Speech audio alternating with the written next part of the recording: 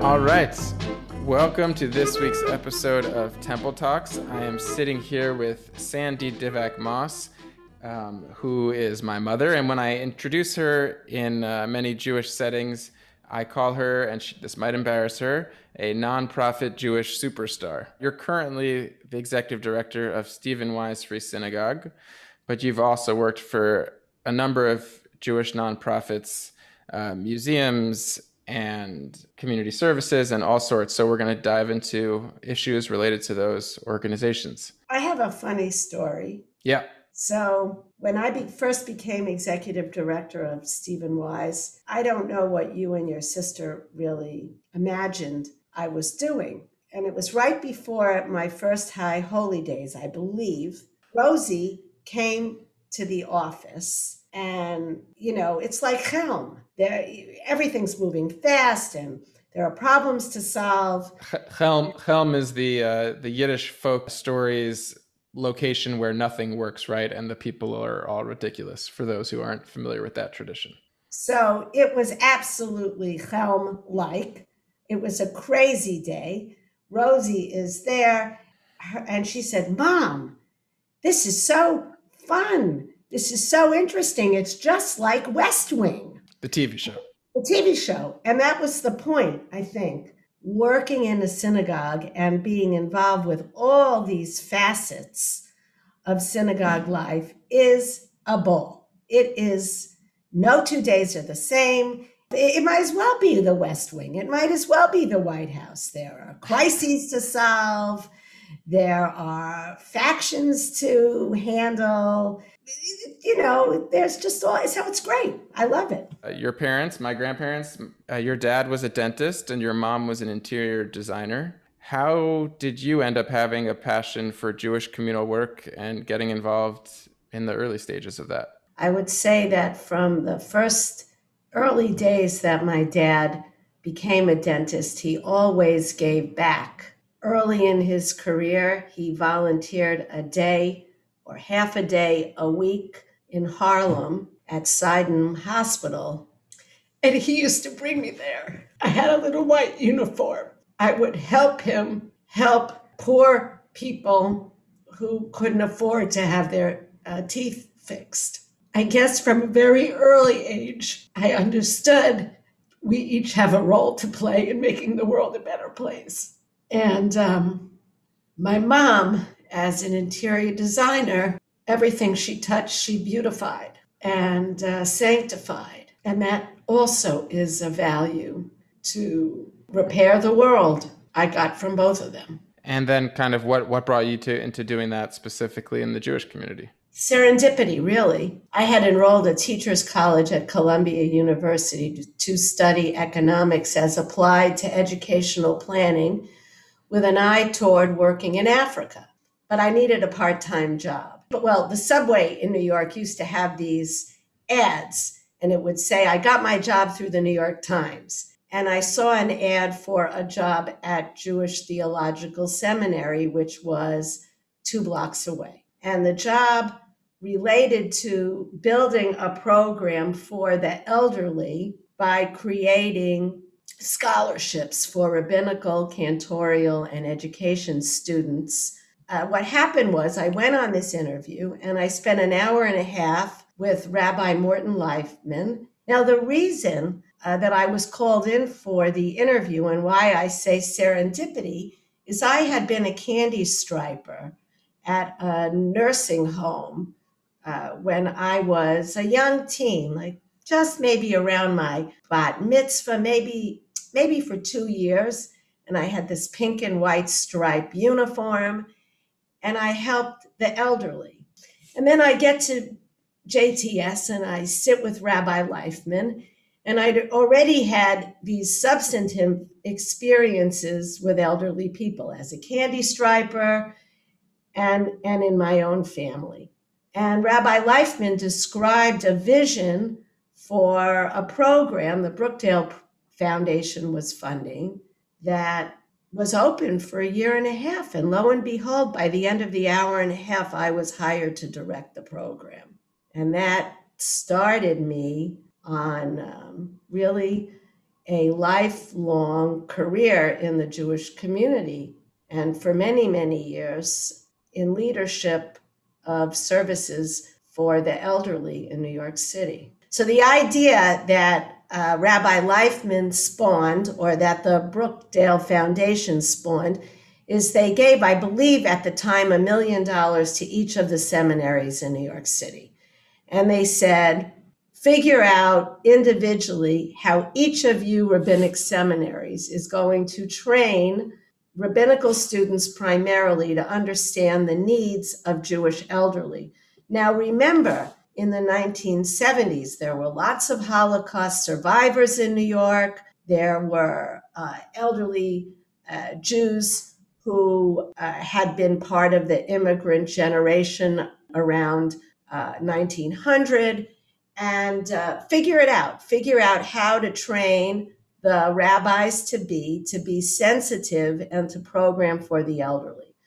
So I set out to forge relationships with nursing homes and senior centers so that students would teach courses.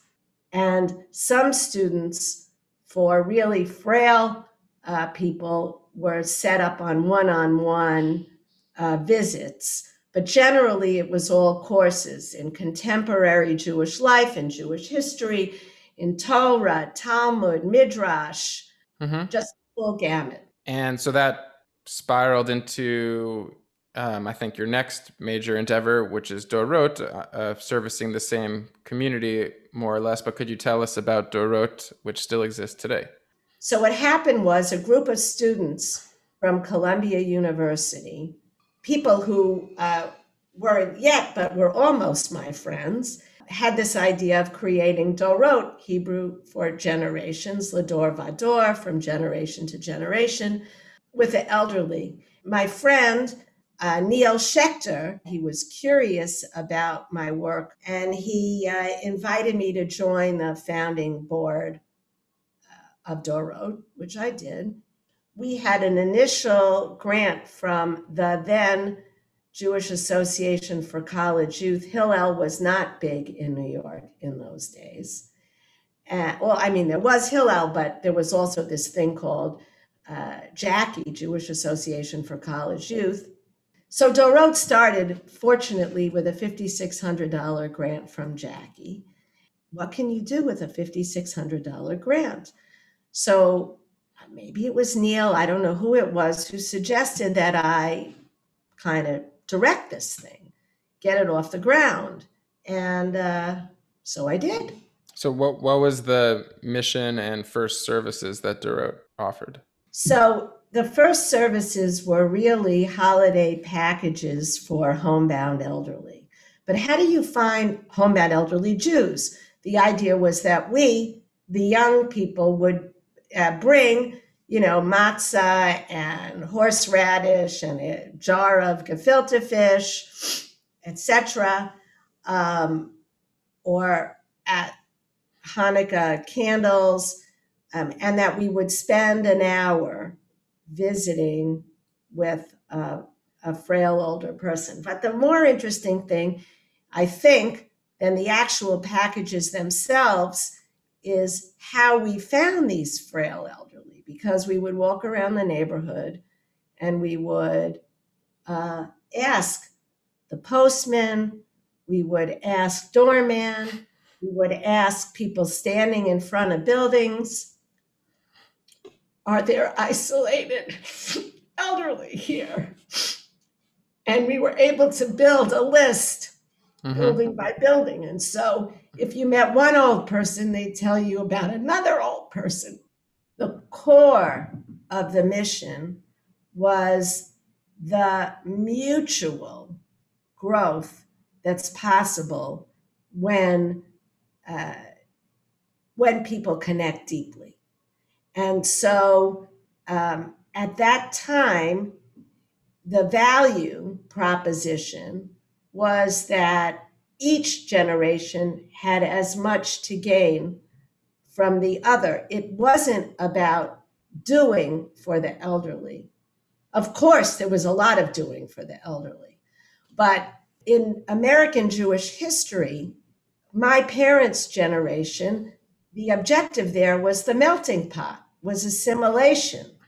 And there was so much that my peers, had to learn about living life Jewishly that we didn't necessarily learn from our parents, where their mindset was to become more American, but that we could learn from this older generation. What you're talking about is actually something that's drawn me to the rabbinate and to synagogue life in particular, is that I think in contemporary society, there's fewer and fewer opportunities for intergenerational connection. We don't all live in a small town. There's not a strong town center where you're interacting across generations. But at the synagogue, I think there's so much, like you've been saying, for younger people to learn from older people to learn from younger people. Yeah. I built the largest corps of volunteers visiting the elderly in America. Not just visiting the elderly, because I came up with the idea of conference call seders. It struck me that Passover is such an important thing, and that there were these homebound people who couldn't have a seder. I remember a particular woman who had MS who was completely bedbound. And so we delivered all the accoutrements, including, of course, a Haggadah and a shank bone. And at the time, the only way you could set up conference calls, or we as a not-for-profit could set up conference calls, was to work through New York Telephone, so that we would give the 10 numbers that would need to hook together in a conference call. And I got these young people who commit to run conference calls, seders. And so the shut-in elderly would join together for a seder. And then that eventually morphed into what still exists today at Dorot, a university without walls.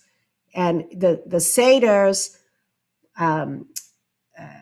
ended up not just being on Jewish events, but throughout the year on topics like everyone would watch Phil Donahue, which is like Oprah, a man, but whatever. And then they would have an opportunity to talk together. That conference call Seder is kind of, in many ways, a precursor to what's been happening during this pandemic, and what many synagogues have, always known in some way, but really realized and materialized during this period, is that there's a lot of people who can't come to the synagogue for a variety of reasons relating to accessibility. And we can do so much more to meet people where they're at and leverage technology that's existed since the 80s, and now new technology that's here today to bring as much Jewish life to as many people as we can. I'm always touched in Erev high holidays when Rabbi Hirsch makes call after call after call, blowing shofar over the phone for the members of Stephen Wise who are sick or can't get out, and how powerful hearing the shofar is. Of course, talking to the rabbi too, but the call of the shofar itself, it's a deeply penetrating call. I'd love to ask you about one of your passions within the executive director work, and probably predates that. Why do you love Jewish cemeteries?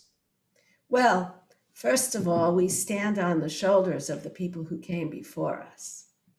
So to understand and really appreciate the sacrifices that people have made, at Stephen Wise, our cemetery is an extraordinary eye on the impact of 20th century Jews and also reflects a particular 19th century view of cemeteries as parks. I live in Minneapolis, just a few blocks away from 36th Street, where we have a huge cemetery that's really available as a park. And that makes it kind of a resource that's active and engaged with. Are there opportunities for Stephen Wise congregants or the general population to visit your cemetery besides for, on a yard site where people go to visit just their loved one, but do you have any programming that's amplified the cemetery as a learning opportunity? So yeah, one in particular is the cemetery is in Westchester County, and we've developed relations with schools so that children come, like a class will come or a grade will come, and they'll paint rocks. They'll take stones and they'll paint stars on them or hearts, or they'll write shalom. And then when visitors come to visit their loved ones, of course, they could take a rock off the ground, or they take one of these beautiful embellished rocks that elementary school children made when visiting our cemetery, and they put them on the monuments. We just finished when I say just finished, we haven't gotten our certificate of occupancy in hand yet, but we are finishing a major $2.5 million restoration of our chapel, which we haven't been able to use the chapel in over 10 years because of disrepair. But there is a vision. The Gershwins are buried, Ira and George, of having Gershwin concerts. We have Sidney Hillman, a great union organizer. We have visions of Labor Day lectures. We have lots of ideas going forward. Yeah, I'd love to think about how Temple Israel can make different programs available to engage our cemetery. And I think we're reaching capacity in it. So it's definitely something we have to develop as a community as well, a vision moving forward. One of the major projects that we haven't yet spoken about in your career is the restoration and transformation of Eldridge Street Synagogue. So I bet some of the listeners, even in Minneapolis, haven't encountered it, as it's a famous landmark now for touring the Jewish past on the Lower East Side and the Jewish present. Would you tell us how you got involved in Eldridge Street and what it represents today? Sure. A friend of mine had mentioned to me that there was the very beginnings of a group of people led by a Wall Street lawyer and former writer Roberta Gratz from the New York Post, who were trying to establish an organization to rescue this synagogue, Kahal Adath Yeshurun Va'anshe Lubs, on Eldridge Street, and that I should meet Roberta because we had a lot in common, and maybe I could help them.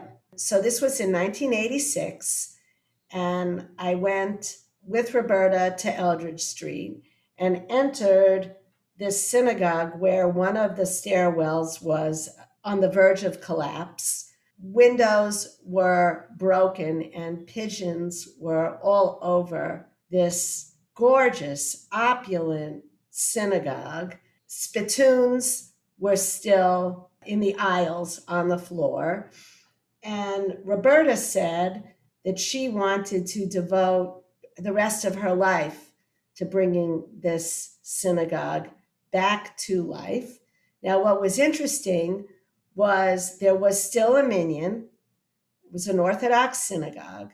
10 men would gather on Shabbat and holidays in the basement to pray, but they did not have the resources nor really the connections or vision to restore the synagogue. And so I started first on a 3-month exploratory consulting contract, which grew to 8 years of consulting to help bring a vision of a restored landmark for the study of American Jewish immigration and synagogue function and symbols and life to the world. Right, because the Lower East Side was famously an epicenter of Jewish life in the early mid 1900s, but then no longer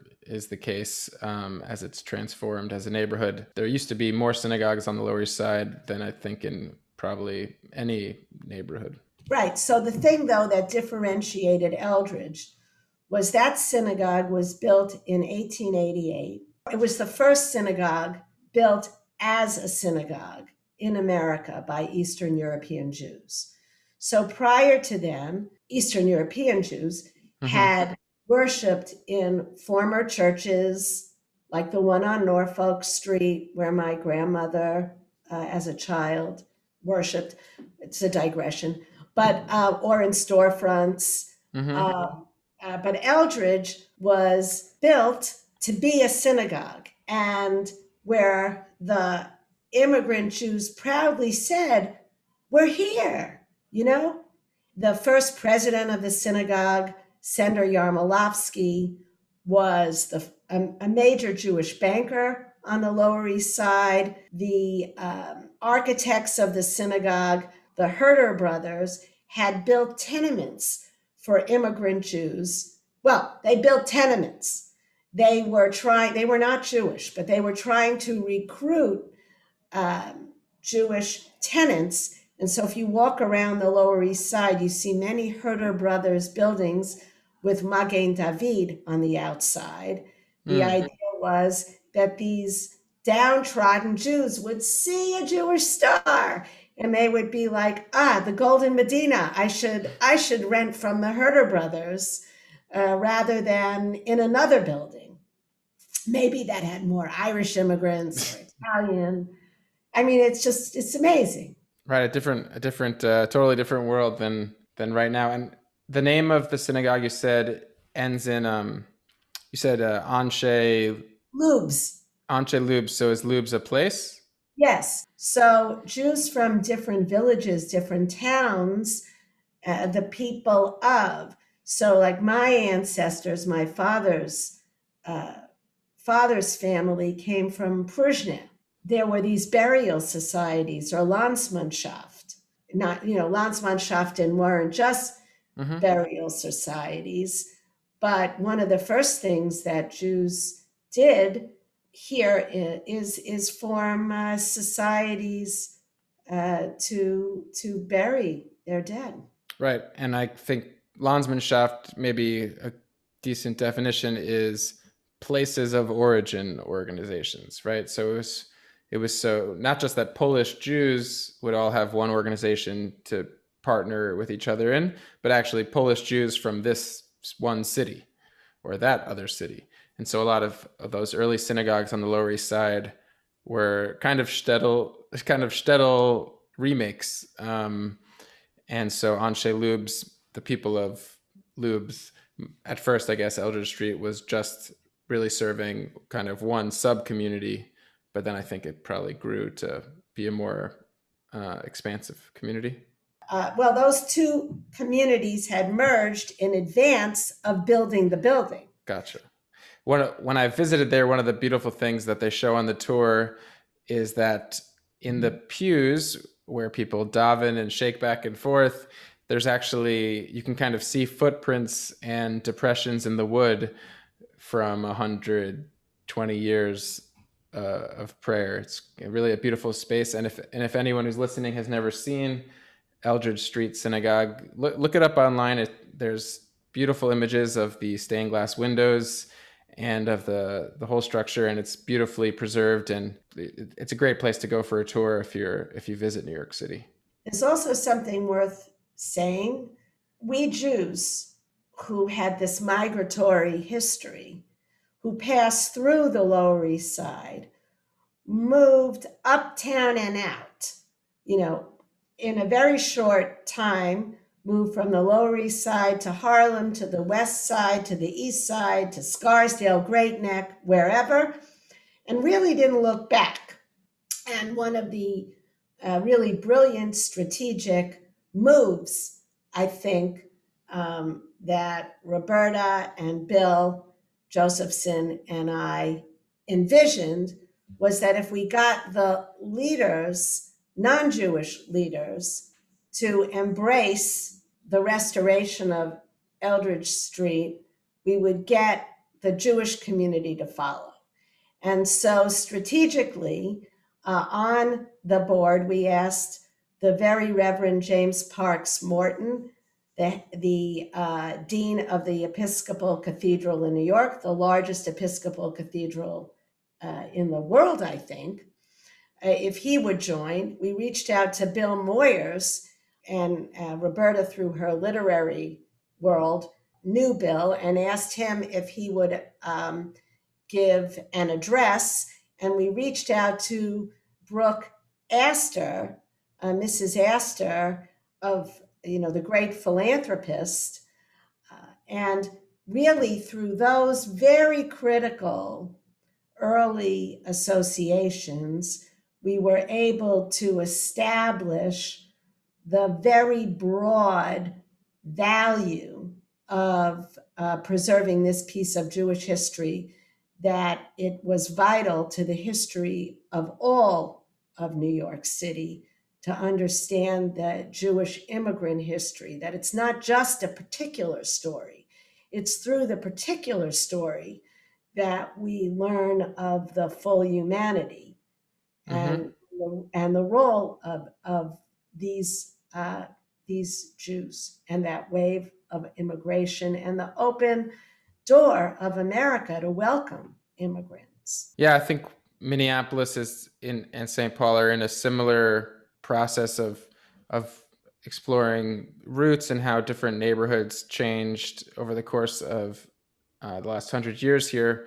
Just last week, I was visiting in St. Paul in the Rondo neighborhood, which was a historic and still is a historic African-American neighborhood that was traumatized by the building of a highway there.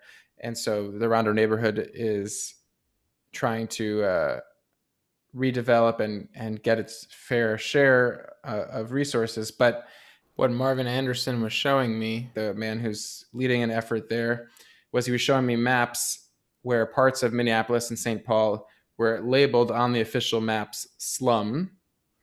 And that probably meant some designation of don't give resources there. And within the slum spaces, it said for different areas, Jews, Negroes, Italians, and that we were sharing spaces in these different neighborhoods for many years, and struggling to get on each community struggling to get on solid feet in these cities. And in the northeast in Minneapolis, that was the kind of historic center of Jewish community before the community went to the suburbs and went to other parts of the area. And I know there's buildings there that have a history to tell. And I hear from people my age a curiosity of learning more about that history, and some people who are beginning to explore it and highlight it. The synagogue that you're the executive director of, Stephen Wise Free Synagogue, can you give us a brief picture of how the name came to be and what it represents? Yes. So Rabbi Stephen Wise, so here's the story. Rabbi Stephen Wise had worked at Congregation B'nai Jeshurun in New York, was recruited to Portland, Oregon to be the senior rabbi there, went all the way to Portland, Oregon at the turn of the 20th century, and from Oregon went to Basel, Switzerland, to the Zionist Congress. It's like hard to even wrap your head around how long it would have taken him to do that voyage. And Rabbi Wise was offered the rabbinate at Temple Emmanuel in New York. And there's this fantastic correspondence between Rabbi Wise and the leaders of Emmanuel. But there was an impasse, which is Rabbi Wise said that clergy needed to have freedom of the pulpit to say whatever he wanted. And the board said that the sermons had to be vetted by the board of trustees. And so he did not become the rabbi there. Instead, he founded the Free Synagogue on the core principles of freedom of the pulpit and freedom of the pew, freedom for the rabbi to say whatever he, or nowadays she, believed needed to be said, and freedom of the pew to sit wherever you want, not on the basis of whether or not you could buy a seat in a good location in the sanctuary. And Rabbi Wise's Free Synagogue was established in 1907. Interestingly, services took place at Carnegie Hall. Rabbi Wise was such a tremendous leader of the Zionist movement that when Golda Meir used to come to raise money for the founding of the state, she would return to Israel stating she had Steves in her pocket. And that meant that she had money and pledges from Jews around the country. When Rabbi Wise also founded a rabbinical seminary, the Jewish Institute of Religion at JIR, and the idea behind JIR was that Jews of the different denominations would study to become rabbis together. After his death, JIR merged with HUC, Hebrew Union College, so that where you, Tobias, and Rabbi Zimmerman, etc., everyone, except Jason, studied to be rabbis, it's Hebrew Union College - Jewish Institute for Religion. Right, that's where our long acronym comes from Rabbi Wise himself. And Rabbi Wise himself started the Free Synagogue movement. There was a Free Synagogue, still is, in Flushing, outside of Chicago. He had in mind a movement. Yeah, well, I think Temple Israel's been touched by that movement at some point in its past, because our seats are just first come, first served. So freedom of the pew, and Rabbi Zimmerman speaks her mind and empowers the rest of us to do the same. So, yep, it's been great experiencing Stephen Wise's legacy at your synagogue, and also just as it touched American Jewish life and my rabbinical school and all of that. Before I was rabbinically interested, I always thought I was going to follow your path, and Columbia Business School was going to be my graduate degree. Maybe still the case, who knows? But what do you think a clergy member, a rabbi, a cantor, what aspects of the business school education do you wish that clergy knew and could speak the same language? A budget is an expression of values. Every time you budget, every year you budget, you're putting forth what are the values of the institution, what are the resources that are needed to bring those values into action. And to be able to then use it as a snapshot is important. Being able to have data and to learn from information can sometimes shatter assumptions and help planning. One of the things that I know many of my peers coming out of rabbinical school are kind of nervous or overwhelmed about, and it doesn't really happen right away because we're young in our careers, but that eventually that a rabbi has a real role to play for the institution in fundraising. Do you have any advice on how to approach that in a Jewish institutional context? Absolutely. So let me start by going back to go forward. Mm-hmm. First of all, you have to recognize what you don't know, and you always have to get mentors or training. But then you just need to get your feet wet. So in the beginning of Dorot, for example, when, as I said before, we had an annual budget of $5,600, it was pretty clear you can't run anything on $5,600. What we did then is I said to the founding board, we care about this. Everybody we know has to care about this. And we built a list. And basically, it was everybody in my phone book and the other founders' phone books. And we wrote letters and we planned events and we reached out to everybody we know. So much so that we had events at the then Studio 54 for 1,500 young Jews, the Red Parrot, the top of the World Trade Center, big events where we raised thousands of dollars, but it came from a place of, we believe in this mission. If we believe in it, you should believe in it too, and we're going to ask. But the other thing that I've held on to throughout my career is the importance of diversified funding. It's not good if you're in the dress business to only sell to Walmart. Because if Walmart decides I can buy, your dresses cheaper or have someone copy them, my mother had been in the better dress business, hence the dress early in her career, hence that analogy that popped into my head. So from the earliest days of Dorot and similarly at Stephen Wise and everywhere I've worked, my approach has been to say you have more independence as an institution when you have diversified funding.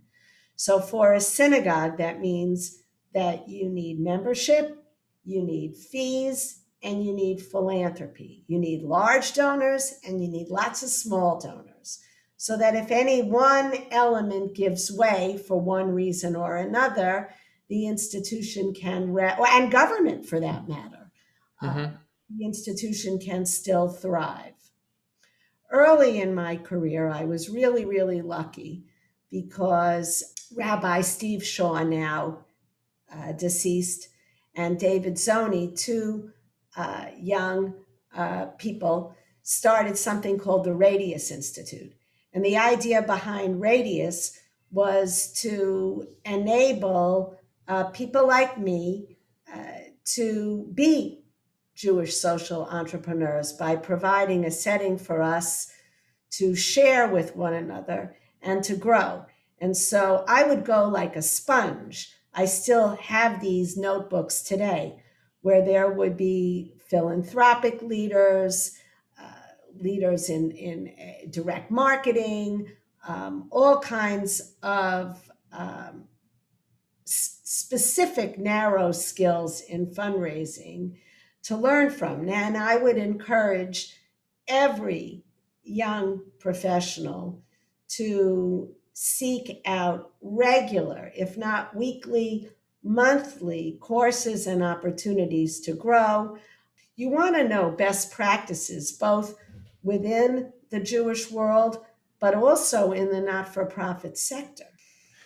Well, Mom, as I opened with you being this nonprofit Jewish superstar in my mind, you've inspired me. So you've inspired me greatly in my pursuit of Jewish communal life and of the rabbinate, and of knowing how much work goes into creating a community that's focused on each other and focused on Torah. And as a rabbi, I feel a responsibility to study the texts and lead great prayer, but also to be really engaged in how the institution itself is formed and developed. And I love how you said that an institution always needs to be growing either in depth or in breadth or reinventing itself.